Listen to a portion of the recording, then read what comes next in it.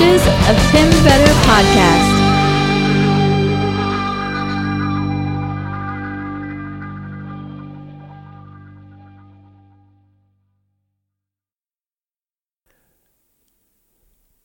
Welcome to the first episode of the Voyages of Tim Vetter podcast. Hopefully you're listening to this on iTunes right now. This first episode has been recorded, I think, 6 times at this point. It's been a major struggle getting the audio sounding right, and also just getting this up on iTunes was a bit of a struggle for me.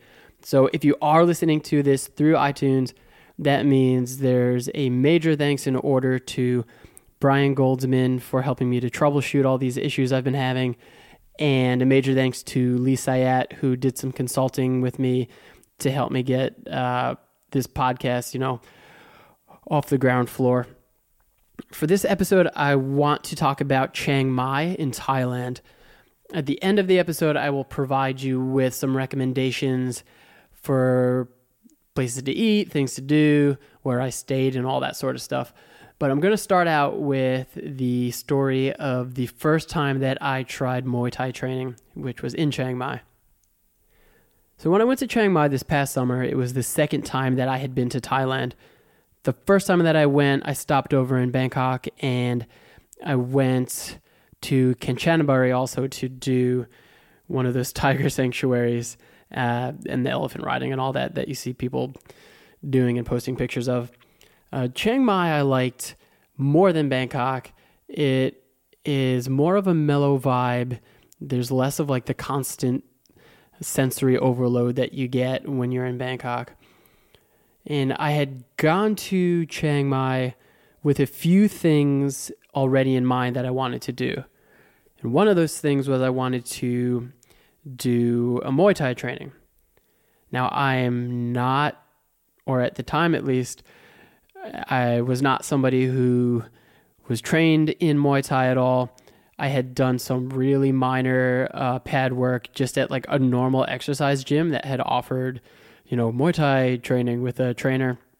And the trainer had done, boxing training himself, but, it wasn't a Muay Thai gym. So prior to going, I researched a bit, and I saw that Team Quest has a gym there, which is the most reputable in that area. But it was a little bit outside of the city, which was a little bit tougher to get to, or you'll see in the story in a bit that at least I thought that, the gym that I would go to would be a little bit closer. So I didn't go to Team Quest. In fact, I wasn't really sure where I was going to go, and I almost didn't do this. But one night, I was walking through the night market. My friend Kevin, who was traveling there, was traveling through Thailand with me. He was in the night market with me, and we were sampling food and having a great time. And there was a younger guy who handed me a flyer, as, is apt to happen in any night market. So I just kind of took it, looked at it real quick, and saw that there was a boxer on it. There was a Muay Thai fighter. And I figured that it was advertising a fight for that night. There are at least 2 areas that I had seen when I was in Chiang Mai that offer nightly fights. One of those has legitimate fights, and the other one is within sort of this circle of bars. And I was told that that's more for show. And I didn't see a fight at that place. So I had assumed that this flyer was just advertising a fight. So I folded it up and I put it in my pocket, and I forgot about it. At the end of the night, we went back to our hotel, and I'm emptying my pockets, and I opened it up and looked at it, and the flyer was advertising Muay Thai training. Now on the flyer, it said that you should come by the gym to witness one of these trainings because it's pretty intense, which basically that said to me, this isn't jazzercise. This isn't necessarily for out-of-shape Westerners or Farangs who want to just, get the Thai experience or something like that. The price was really cheap. It was super affordable. I think it came down to like $12 American for a 3-hour session. So like right off the bat, that's awesome. I mean, I saw for some of the other gyms to do a private was like $100, and back home it's like that or more. So, $12 was the steal. And on the flyer, it said that somebody would come pick you up at the hotel free of charge. So I'm thinking, this is awesome. I go down to the front desk and they help me to call. I'll talk later about where I stayed because the folks who worked at the hotel were awesome. But they set up everything for me, and the driver said, okay, I'm going to come at 2:00 the next day, so be ready at that time.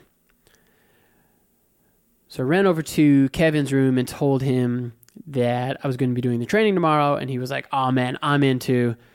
Had the desk call back and arranged for both of us to get picked up. So on the day of the training, 2:00 rolled around and we were waiting out front. Now, in various places that I've been in Southeast Asia, things don't always run on time, and that sort of becomes the normal for you. So 2:15 rolled around and the driver wasn't there yet, and we weren't really thinking much of it.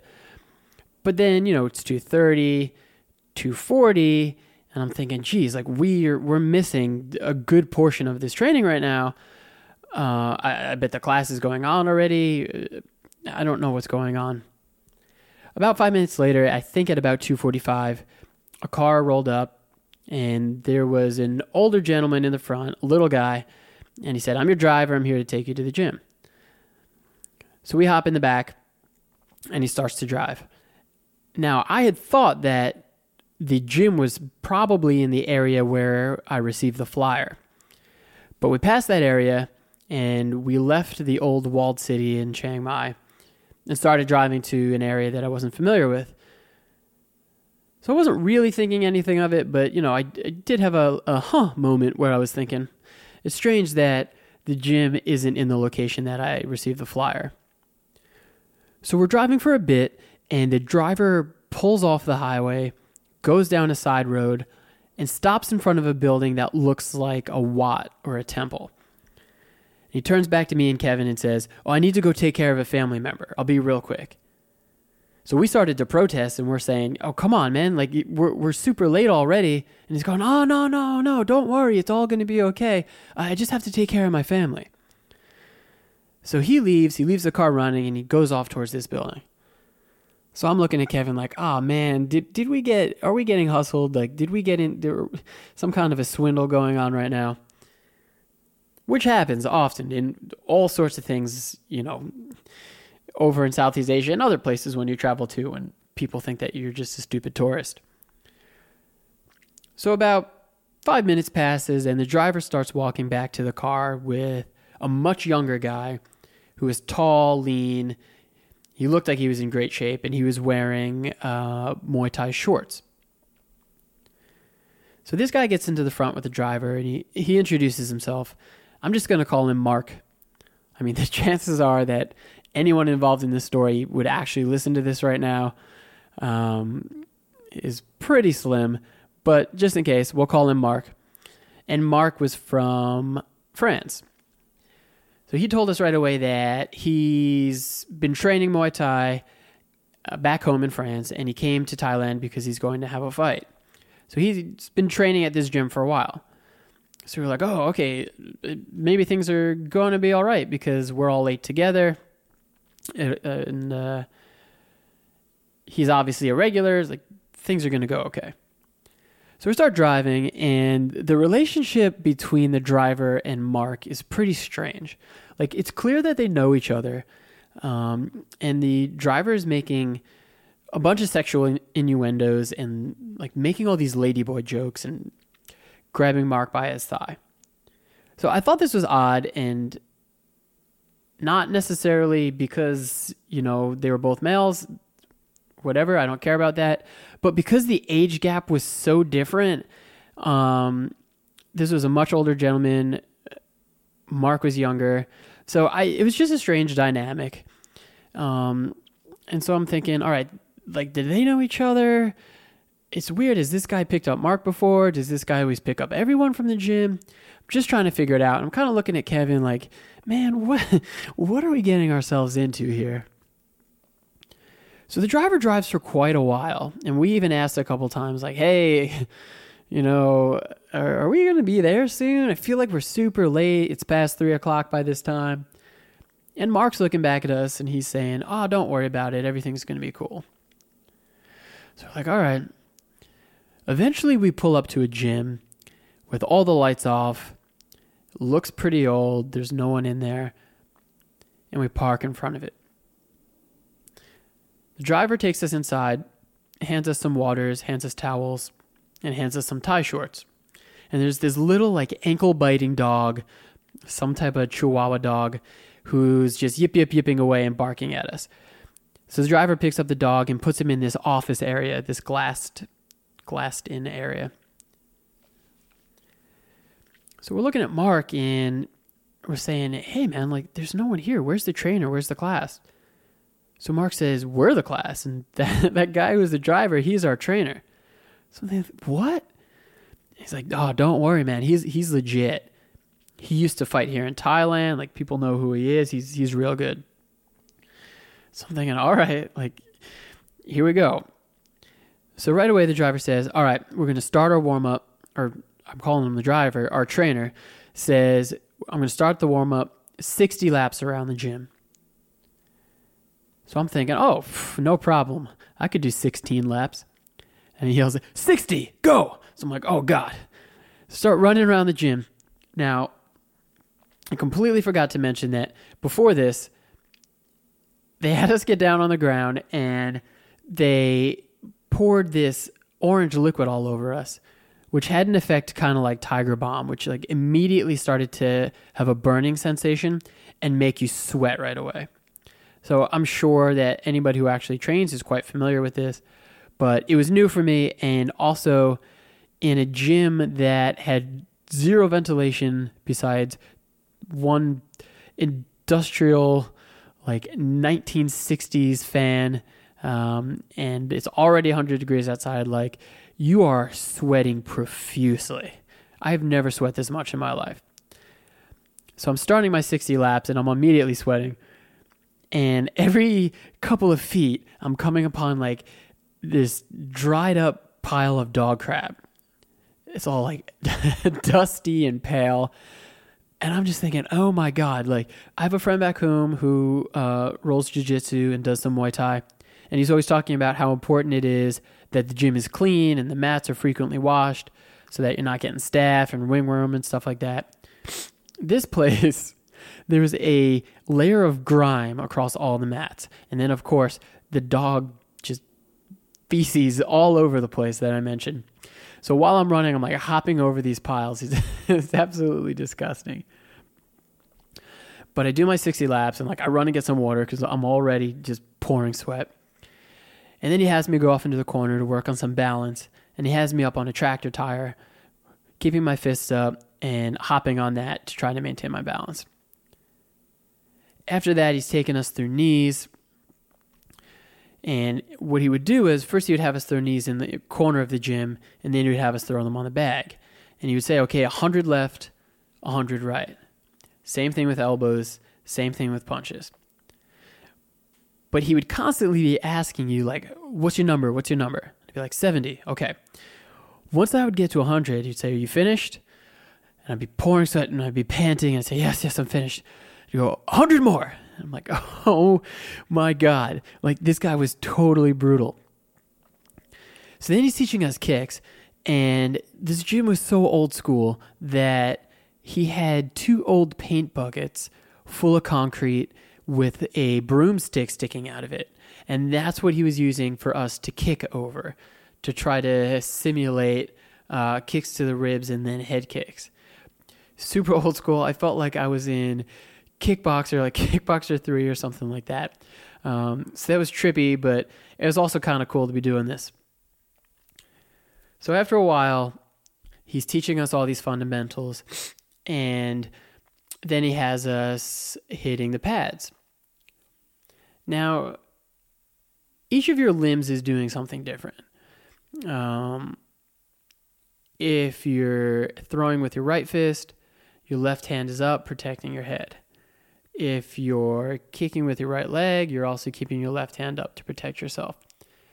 The analogy I'll give is that I've recently been trying to learn how to ride a motorcycle. My dad has been riding since he was in his 20s, and he's trying to teach me. And it's the thing that's most difficult for me is that each of your limbs has a role and is doing something at all times. You have your hand on the clutch. You have your hand on the throttle. You have your foot on the back brake. Your hand that's on the throttle is also using the front brake. So everything has a responsibility, and it's super important that you remember what each of those things is supposed to do. And I know that eventually it becomes second nature, but it was the same thing for Muay Thai, where it's like I was trying to remember to keep my hands up and things like that. So when I wasn't keeping my hands up, I would get a swift slap right across the face. Now, like I said, this certainly wasn't like a CKO kickboxing or something like that, or jazzercise. This was absolutely legit. He started hitting me in the gut. He threw a kick to my ribs, and I had his footprint across my ribs for the rest of the week. He really started battering us, and all we were doing was hitting pads. So eventually Mark finishes up his training, and he says to me, "Man, I need some sparring partners. There hasn't really been anybody around that has been training lately. It's just been me and the trainer. Why don't we spar a little bit?" So I'm trying not to look like a wimp, but also thinking in the back of my head, oh my God, this guy's going to light me up. Like, for sure, the first time you're training, you're not supposed to spar. Maybe you could help me out on when a smart time to start sparring is, but I'm sure it's not for a pretty long time until you're ready to do so. But like I said, I didn't want to appear like a wimp, so I'm like, oh yeah, sure, I'll spar with you. So we start going, and Mark says to me, "Hit me." So I'm throwing the few combinations that they just taught me, but I'm a little apprehensive, and I'm thinking, man, I don't want to hurt him. So he says to me after a minute of this, "No, like actually throw hard punches at me. Come on, let's go." So I'm throwing punches, and man, is it different than hitting pads, because that object moving is really hard to hit. And when you do hit it and it's moving, your power certainly isn't the same from when you're hitting pads. So he was just clowning me. I could barely touch him.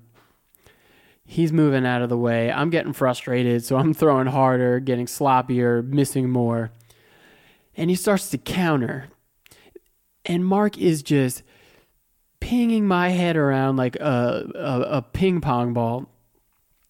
And he keeps hitting me in the same spot right next to my right eye over and over and over. My head's just getting knocked back and knocked back. So then he throws a head kick at me, which was actually really light, but I think it was essentially to let me know if he wanted to just end my life, he could have. So I throw a leg kick right back at him against his ribs. He catches it, sweeps my other leg, dumps me on my butt, and this guy, he is just straight clowning on me. Eventually, he hits me in the face hard enough to where I'm like, I'm going to be leaving this place with a broken nose. I don't want to have to go to a hospital in Thailand.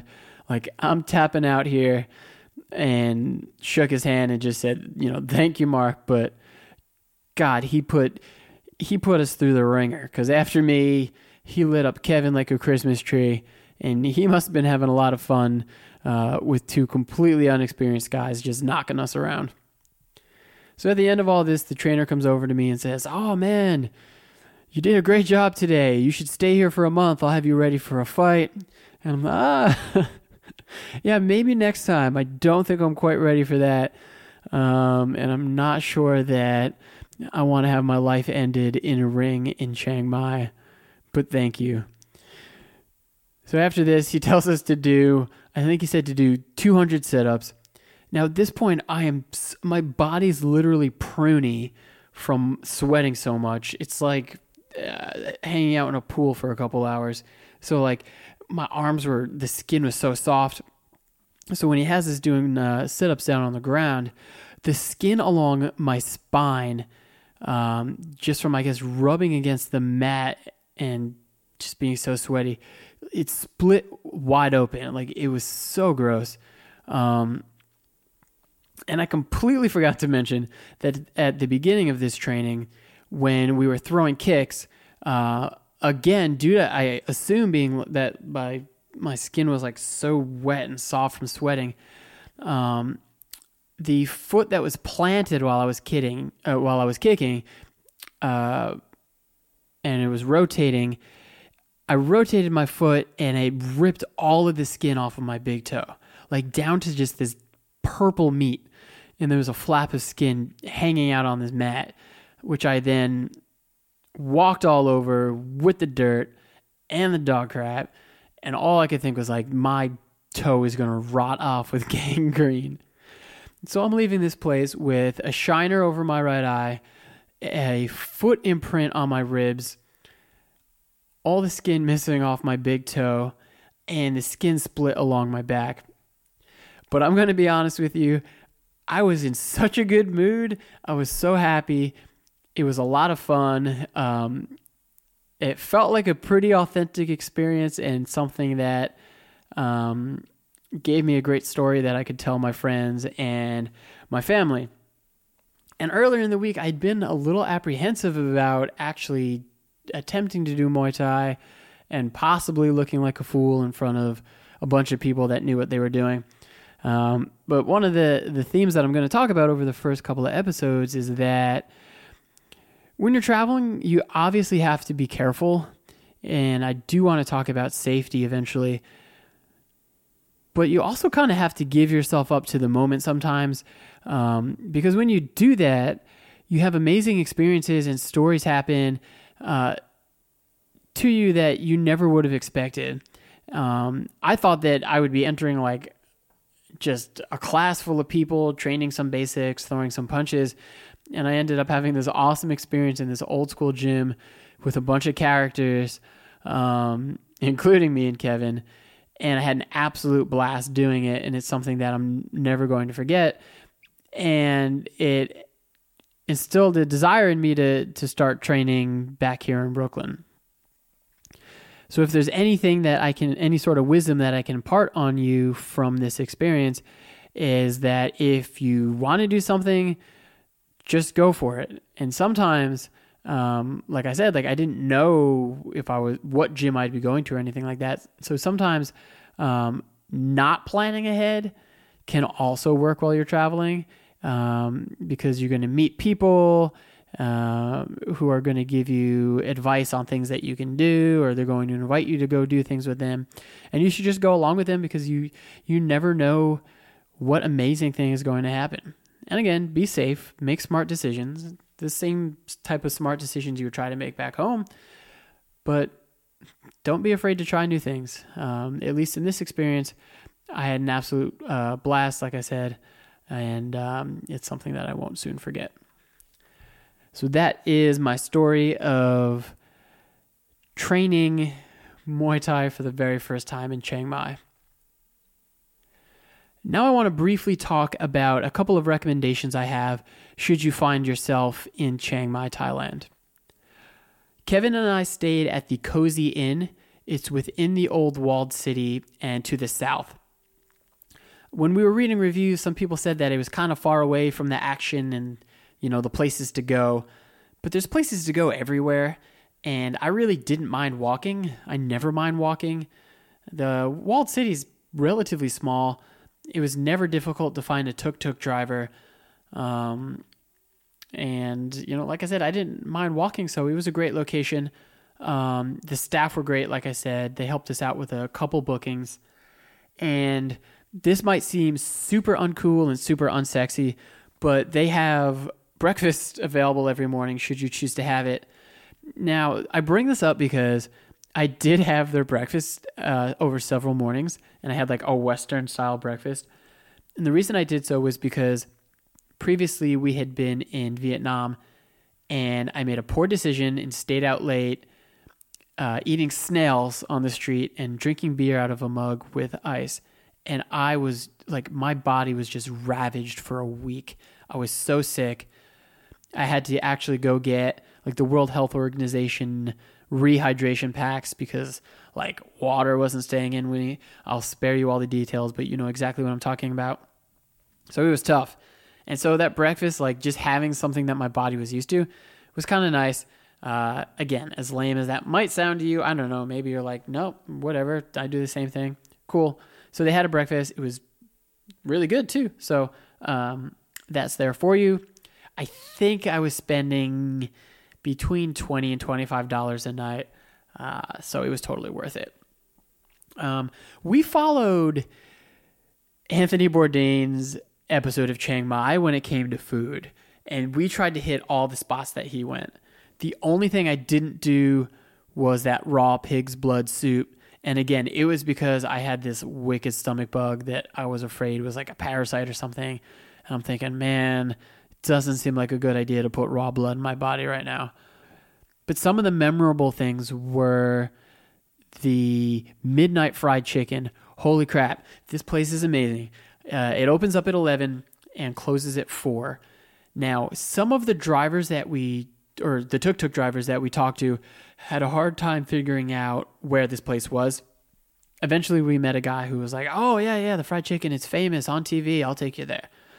He took us. God, there's a woman who serves it all up. She's chopping up sausages, chopping up the fried chicken. We got both of those. We got sticky rice and nam prik noon, which is it's essentially like a sauce. It's almost like a dry sauce, if that makes any sense, because it's kind of like congealed together, almost like a rub. And I think it also has eggplant in it, and it's spicy. But it went so well with the fried chicken, which was some of the best fried chicken I've ever had in my life. So 100% check out Midnight Fried Chicken. We got the cow camus from the woman in the cowboy hat. Man, I recommend this a million times over. We went there several times. Despite how popular she is, which I guess is in part due to the TV show, because, man, she had a line many people long, both directions. Every time we went, I understand that there are a lot of Chinese tourists that come and see her. But despite all this, she keeps her prices super cheap. I think for a small plate, it was $1 American. For a large plate, it was like $2 or $3 American. And you get stewed pork, rice, you get a hard-boiled egg, which is kind of a staple over there, with like the nice orange center. And you get these pickled greens, which reminded me of greens from like Southern barbecue. They were so good. Her food was amazing. And it was just kind of a cool experience to go, see her and try to chat with her and have her amazing food. We hit up a couple places that weren't on the episode, which you should certainly do. Just walk around, something smells good, duck into that place and have it. Coffee is huge in Thailand, so we had some great coffee there. Obviously, beer is super cheap. Chang is my beer of choice. You kind of drink it like water because it's so hot over there that you're just trying to drink anything to cool you down. Trying to think of what was the other meal that I had khao soi from Khao Soi Lam Duan. Wow, that was absolutely amazing. Back home, when I've seen it, they've only offered it with chicken, which is what I got there because that's what it is traditionally. But this place also serves it with beef. Absolutely amazing. I think, again, it was like $1 American. Get a water with it because it's kind of spicy. But the flavors are so intense. If you've never had khao soi, it is a noodle dish, but it's more like a stew than a soup. It's delicious. We went to Doi Suthep. So Doi Suthep is this beautiful temple complex at the top of a mountain. And there's this thing called the Tail of the Dragon, which are all the steps leading up to the temples that are set within this actual like dragon's tail. It's totally beautiful there.